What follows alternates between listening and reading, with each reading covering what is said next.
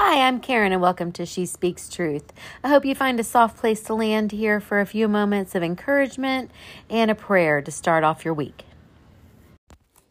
Psalm 67.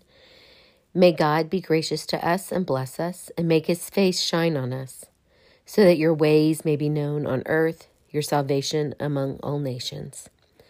May the peoples praise you, God. May all the peoples praise you. May the nations be glad and sing for joy. For you rule the peoples with equity and guide the nations of the earth. May the peoples praise you, God. May all the peoples praise you. The land yields its harvest, God. Our God blesses us. May God bless us still, so that all the ends of the earth will fear him. Thank you, Lord, for this word. There's many people I know that feel very up in the air about elections in general, and these elections every time we get the message that this is the most important election, and I'm not really talking today about taking a side.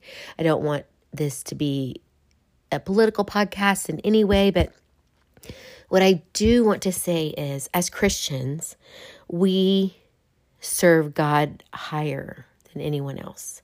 And while I know that the people that are placed in office and in authority in our country, they do matter and they do affect our lives, we first need to be putting our trust in God.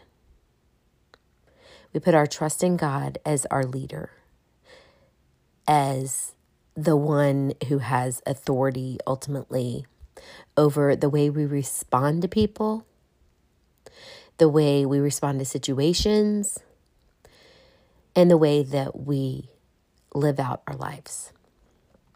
And I just want to encourage each of us today, in this week, as we're going forward, to think about that first, and the witness and the message that we are wanting to send to all of our fellow brothers and sisters on this earth. And we will just close with a quick word of prayer. Dear Heavenly Father, I just thank you. I thank you, Lord, that even when things feel up in the air or tumultuous in our life, in our area, in our country, Lord, that we know we have a ruler that has our best interest ultimately at heart. We know that we have someone that we can look to that will show us how to respond to others with love, with caring, with forgiveness, but also with truth. I ask that as we go forward, Lord, each of us puts that into practice in our life.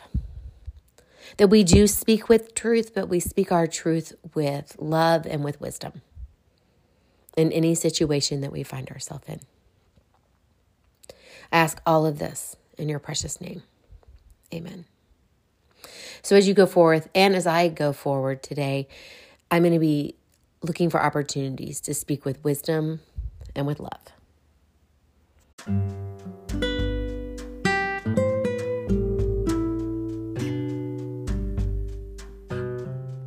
Thank you for listening today to She Speaks Truth. I hope you have a fantastic week. If you've not had a chance, if you will please subscribe, rate, and review the show. That helps others to find it as well and get some inspiration from having a community that prays and thinks of each other.